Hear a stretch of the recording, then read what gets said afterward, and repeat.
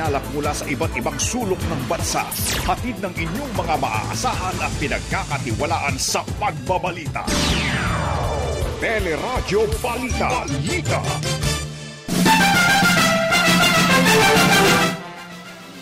Bagyong Cardo nalusaw na at sumanib sa Bagyong Henry. Ilang lugar sa Northern Luzon naghahanda na rin sa pananalasa ng bagyo. Bilang ng mga bakunadong may malubhang sintomas ng COVID-19 tumaas, pero pagluluwag sa paggamit ng face mask sa Cebu City tuloy pa rin. Presyo ng bigas, posibleng tumaas na naman ng 4 hanggang 5 piso kada kilo.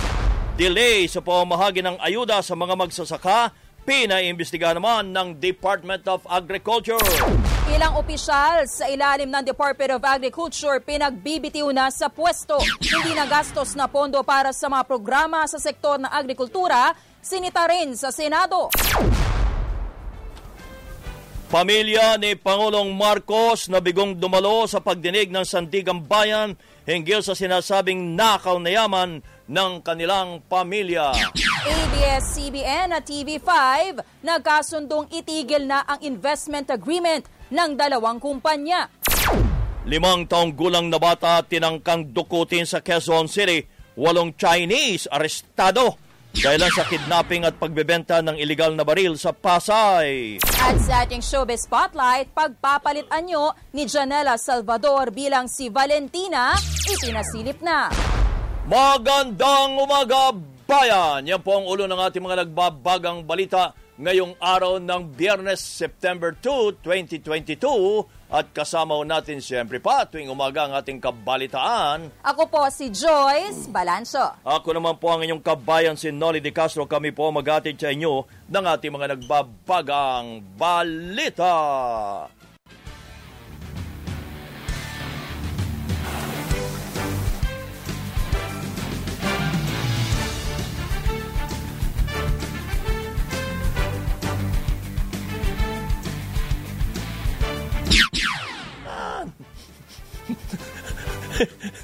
Ito muna ho, ang lagay ng panahon mula sa Pag-asa. Si Miss Veronica Torres ng Pag-asa. Magandang umaga po, Miss Veronica. Magandang umaga din po sa inyo dyan, Sir Kabayan at Ma'am Joy. Sa ngayon naman, itong binabantayan natin na si Typhoon Henry ay huling namataan kaninang alas 4 ng umaga na nasa 395 kilometers, silangan ng Itbayat, Batanes. May pinakamalakas na hangin na umaabot sa 175 kilometers per hour malapit sa gitna at 215 kilometers na may bugso na 215 kilometers per hour. Sa ngayon, ang movement niya ay almost stationary. Pagdating naman po sa ulan, sa ngayong araw, katamtaman hanggang sa malakas na ulan with at times intense, ang asahan natin sa Batanes at Babuyan Island, samantalang mahina hanggang sa katamtaman with at times heavy rains naman sa Ilocos Norte, Apayao at Cagayan. And by bukas, katamtaman hanggang sa malakas na pag-ulan ang posible sa Batanes area. Light to moderate naman with at times heavy rains over Babuyan Island. At dahil nga po dito, mayroon tayong nakataas na signal number 1 sa Batanes at ilang parte ng Cagayan which is Santa Ana at Babuyan Island. Ngayon naman ay inaasahan nating itong si Henry ay maaaring lumabas ng Philippine Area of Responsibility by Saturday evening or Sunday morning. May nakataas din po pala tayong gale warning dito po sa may northern at eastern seaboard ng Northern Luzon which is Batanes, Cagayan including Babuyan Island, Isabela at northern coast ng Ilocos Norte. And also may thunderstorm advisory po tayong nakataas. Nilabas to kaninang 7:30 ng umaga kung saan inaasahan natin ang katamtaman hanggang sa malakas na ulan na may kidlat at malalakas na hangin sa Metro Manila, Nueva Ecija, Bulacan, Cavite, Laguna, Batangas, Quezon at Rizal. Samantalang ito namang thunderstorm na to ay naapektuhan ng ilang bayan sa Zambales, Tarlac, Bataan at Pampanga po. Hello po. Maraming salamat po, Miss Veronica Torres ng Pag-asa. Samantala, maaga namang ho naganda ang mga residente sa Cagayan sa inaasahang epekto ng super bagyong Henry. Sa naging panayam ng teleradyo, sinabi po ni Cagayan PD RRMO Head Rueli Rapsing na nakahanda na ang rescue team sakaling kailanganing ilikas ang mga residenteng maapektuhan po ng bagyo. Ang atin pong province ay merong pitong task force lingkod Cagayan station. Sa bawat station po ng task force lingkod Cagayan, may 3 floating assets tayo, 2 evacuation truck at mga rescue vehicles. Sa Batanes, sinuspindi na ang klase sa lahat ng antas sa pampubliko at pribadong paaralan ngayong araw. Inihanda na rin ng lokal na pamahalaan ang mga gamit at rescue units para sa posibleng pagbaha dahilan sa bagyo. At sa Baguio City, sinuspindi na ni Mayor Benjamin Magalong ang pasok sa preschool at elementary sa mga pampubliko at pribadong paaralan. Sa ibang mga balita naman, umabot na sa mahigit 3,883,000 ang mga kaso ng COVID-19 sa ating bansa. Ito'y matapos madagdag ang nasa 3,767 na bagong kaso habang nasa 50 ang nadagdag sa mga namatay. Ayon po sa Department of Health, hindi na tumataas ang bilang ng mga naoospital dahil sa COVID-19. Pero dumami ang mga bakunadong tinatamaan ng mas malalang sintomas ng sakit. Dati, pag tinignan natin, at the onset, pag tinignan natin, almost 70 to 80% of those admitted with severe infections are unvaccinated. Ngayon, nakita natin na halos 50-50 na ang ating figures. 50% na bakunado, 50% na hindi bakunado. So by saying that and by looking at that, nakikita natin na mukhang this is an assumption, of course. Kailangan natin ng ebidensya for this. But this might spell or give us that warning that immunity really is waning because we already have people vaccinated but are still being admitted in our hospitals and having severe infections. Ayon pa kay DOH Officer in Charge Maria Rosario Vergere, dapat pang pag-igtingin ang pagbabakuna, lalo na sa mga senior citizen. Ang unang-unang sinasabi sa atin ng ating mga nakakatanda, yung ating senior citizens, marami na daw silang ibang sakit at kakaunting oras na lang daw ang kanilang matitira dito, so they don't need boosters anymore. Pangalawa, ang sinasabi nila, natatakot sila, na baka madagdagan pa daw yung iba nilang sakit sa katawan. So naniniwala sila dun sa mga misinformation na kumakalat dito sa ating bansa. Pangatlo naman, yung mga napuntahan natin talagang walang access. Yan po si DOH Officer in Charge Maria Rosario Vergere.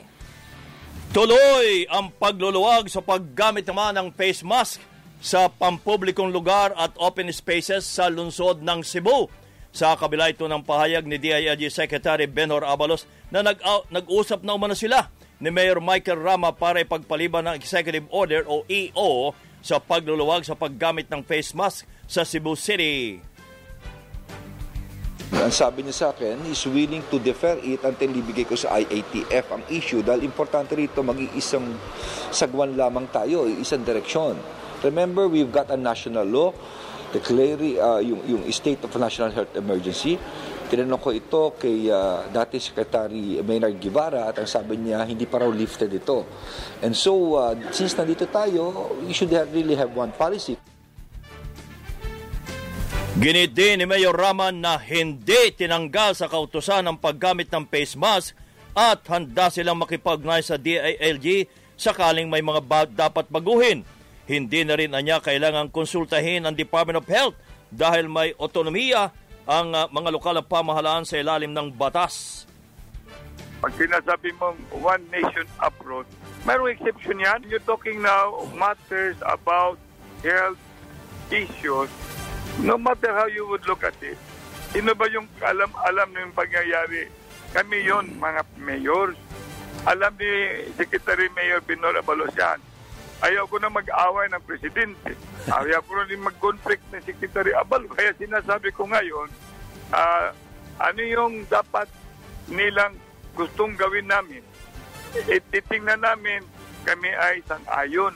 Ngayon, if this matter is creating a certain concern, I will bring it to my legal group. Basta problema, basta kami, o ano yung suggestion ng IETF, anong suggestion ng DILG, we will work it out to attune to the national mandate. Guaranteed yan. Pero para sa Philippine Nurses Association, dapat pa rin maghigpit sa paggamit ng face mask dahil hindi pa rin nawawala ang COVID-19. Kami nga po ay nakikipag-dialogo po dun sa aming pong PNA Cebu chapter na para ma-campaign pa rin ang minimum public health standards. Hindi po tayo pwedeng maging kampante sa ngayon. Si PNA President Melvin Miranda.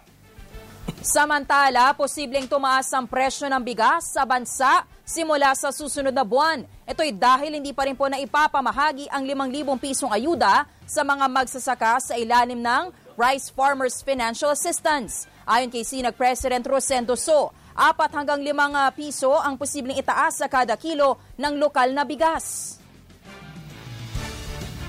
4 to 5 pesos, yun ang nakikita natin. From 38 to 43, kanon. 43 per kilo. So, yun ang mangyayari kung hindi naibigay yung ayuda. Malaki yan. Malaking effect yan sa ating consumer. So, lalo na kung makita natin yung world market price ng bigas sa other countries, mataas din. Tumaas din yung presyo ng imported.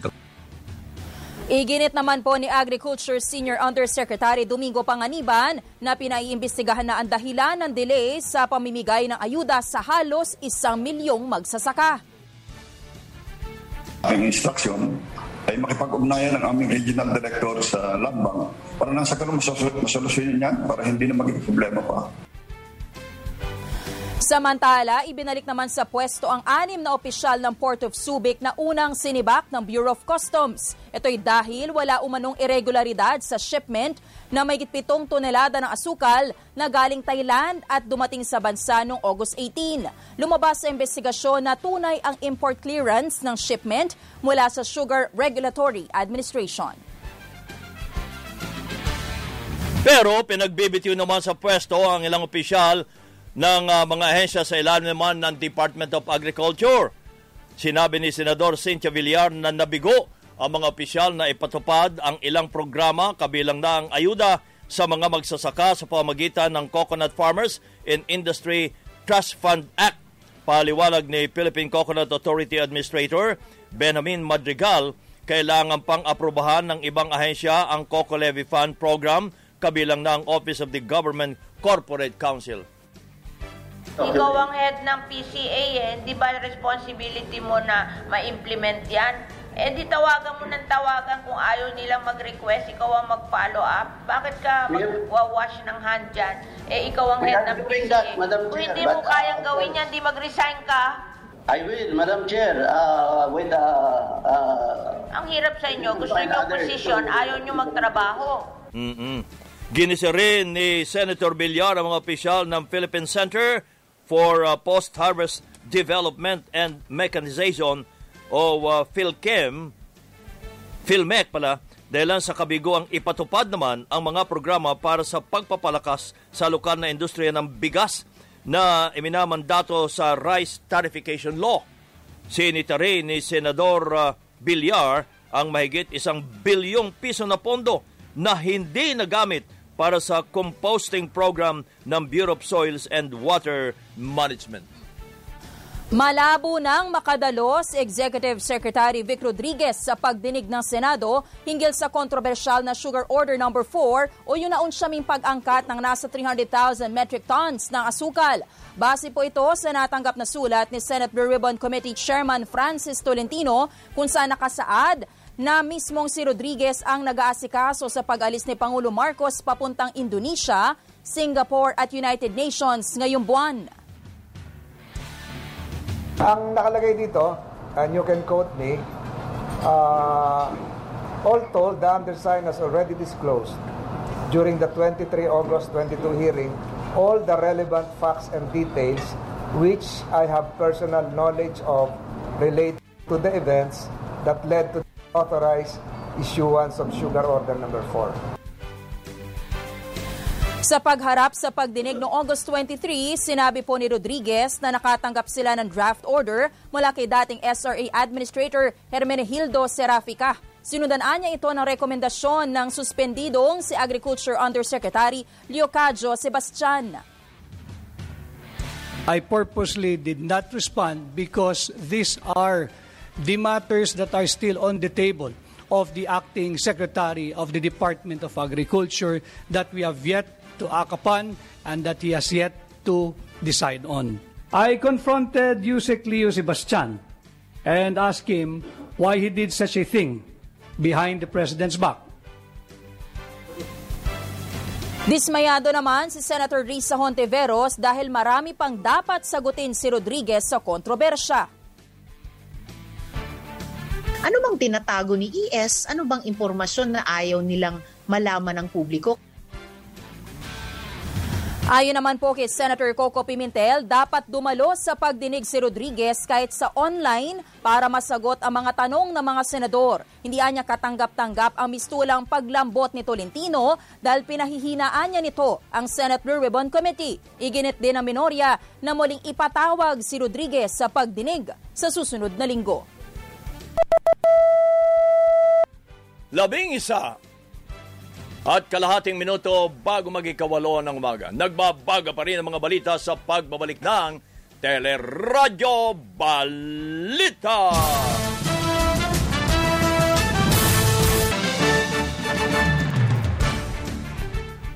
Bigong dumalo ang pamilya ni Pangulong Marcos sa huling pagdinig ng Sandigang Bayan sa civil case kaugnay ng sinasabing nakaw na yaman ng kanilang pamilya.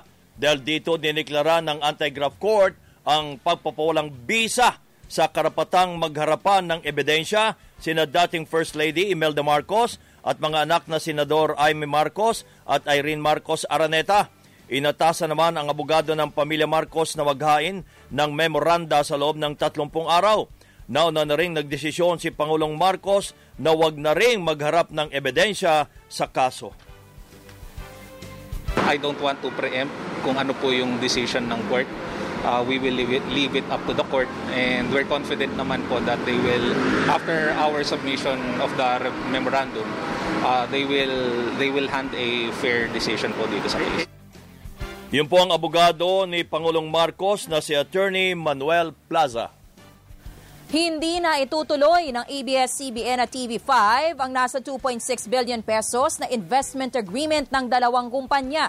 Nauna nang inanunsyo ang kasunduan para sana sa 34.9% na equity interest ng Kapamilya Network sa TV5, gayon din ang pag-acquire ng signal cable sa 38% ng Sky Cable. Nilinaw naman ng dalawang kumpanya na wala pang naipatupad na transaksyon sa ilalim ng investment deal. Nauna nang hiniling ng ilang kongresista sa Philippine Competition Commission at maging sa National Telecommunications Commission na busisiin ang kasunduan para sa posibleng paglabag.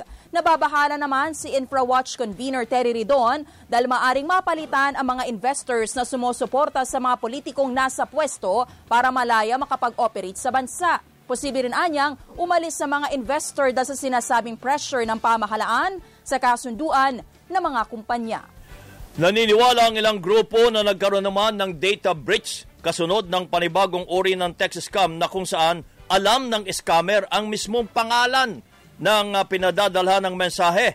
Sa naging panayam ng teleradyo, kinabahala ni Digital Pinoy campaigner o Pinay's campaigner Ronald Gostillo ang bagong modus kung saan nakalagay pa ang pangalan ng subscriber sa natatanggap na text message.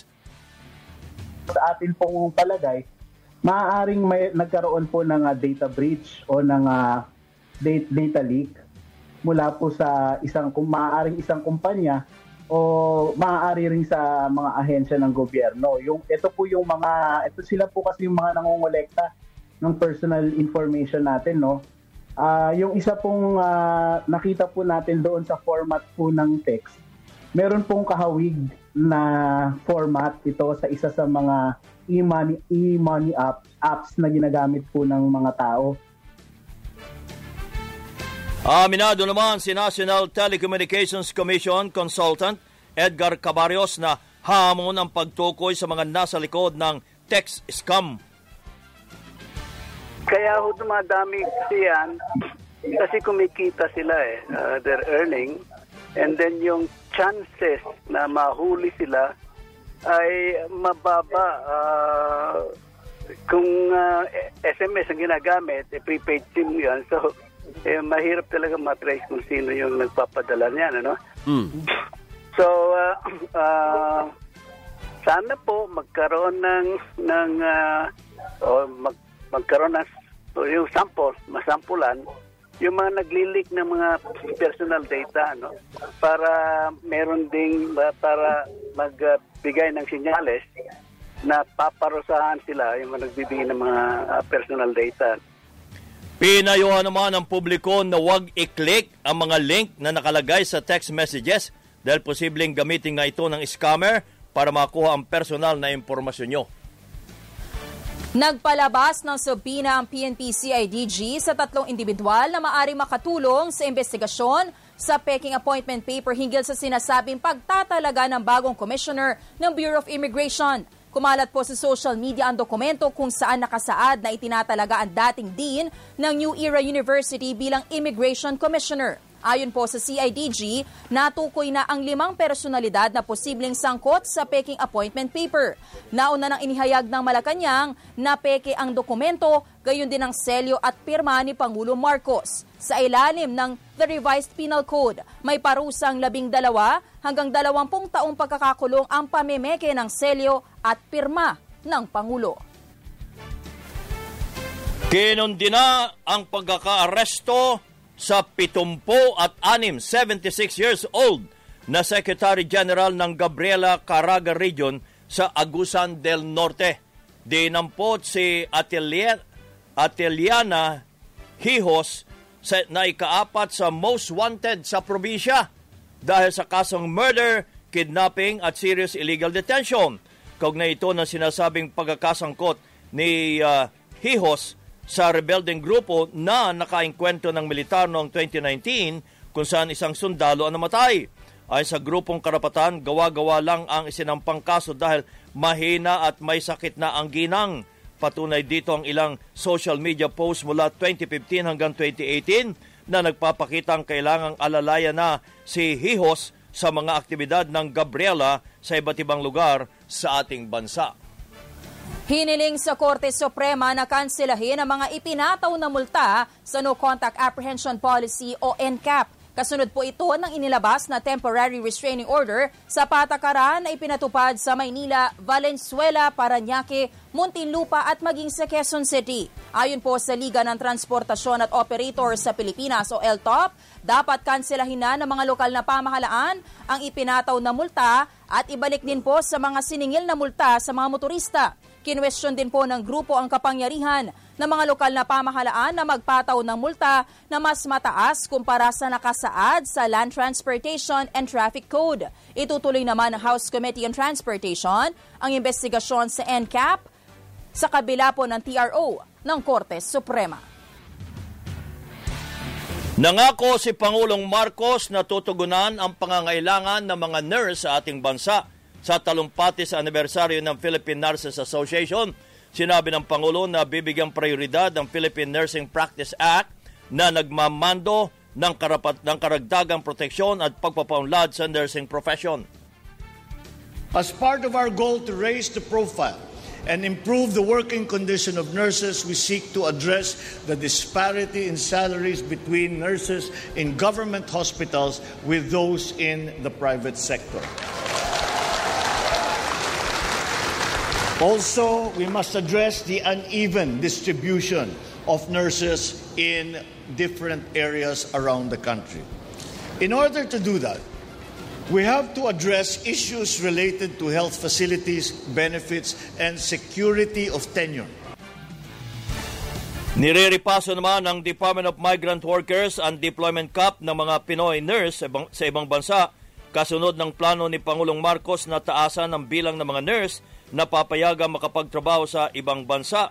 Sa ngayon ay 7,000 tinakdang deployment cap na naunang ipinatupad ng pumutok ang pandemya para matiyak na may sapat pang nurse sa ating bansa.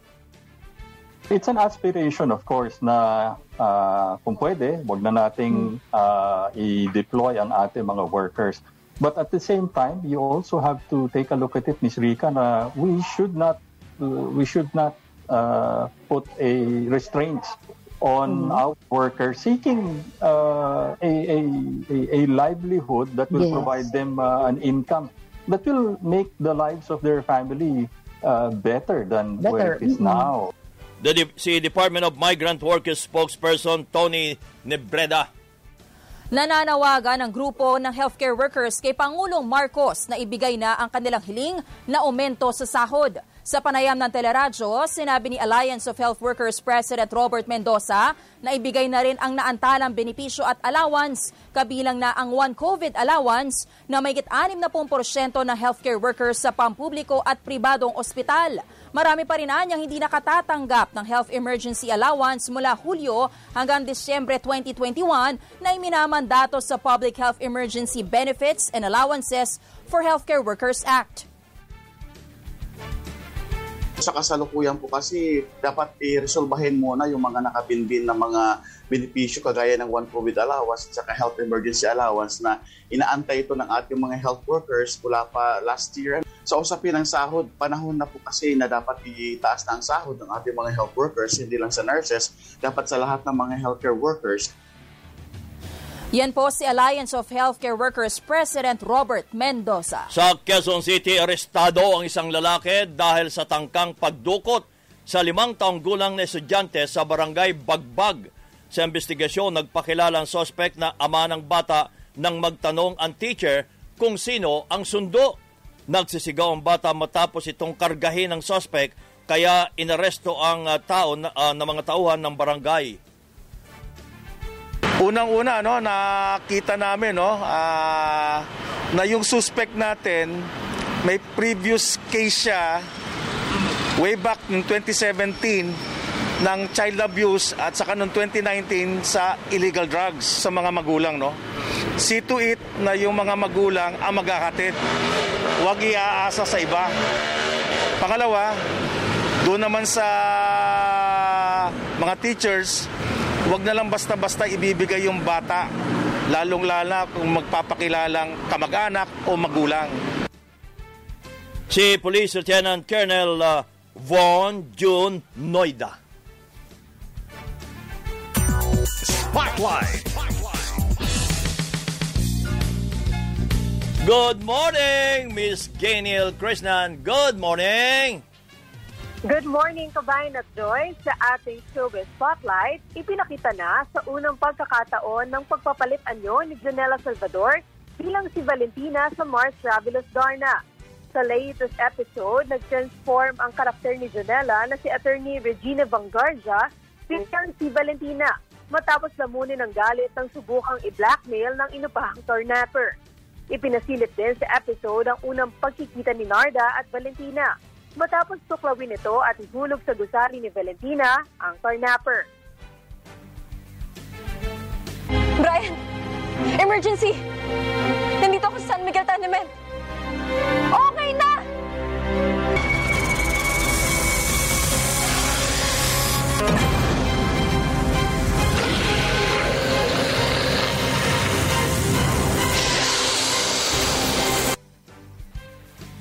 Para sa Showbiz Spotlight, ako si Gino Krishnan. Balik sa inyo, Kabayan.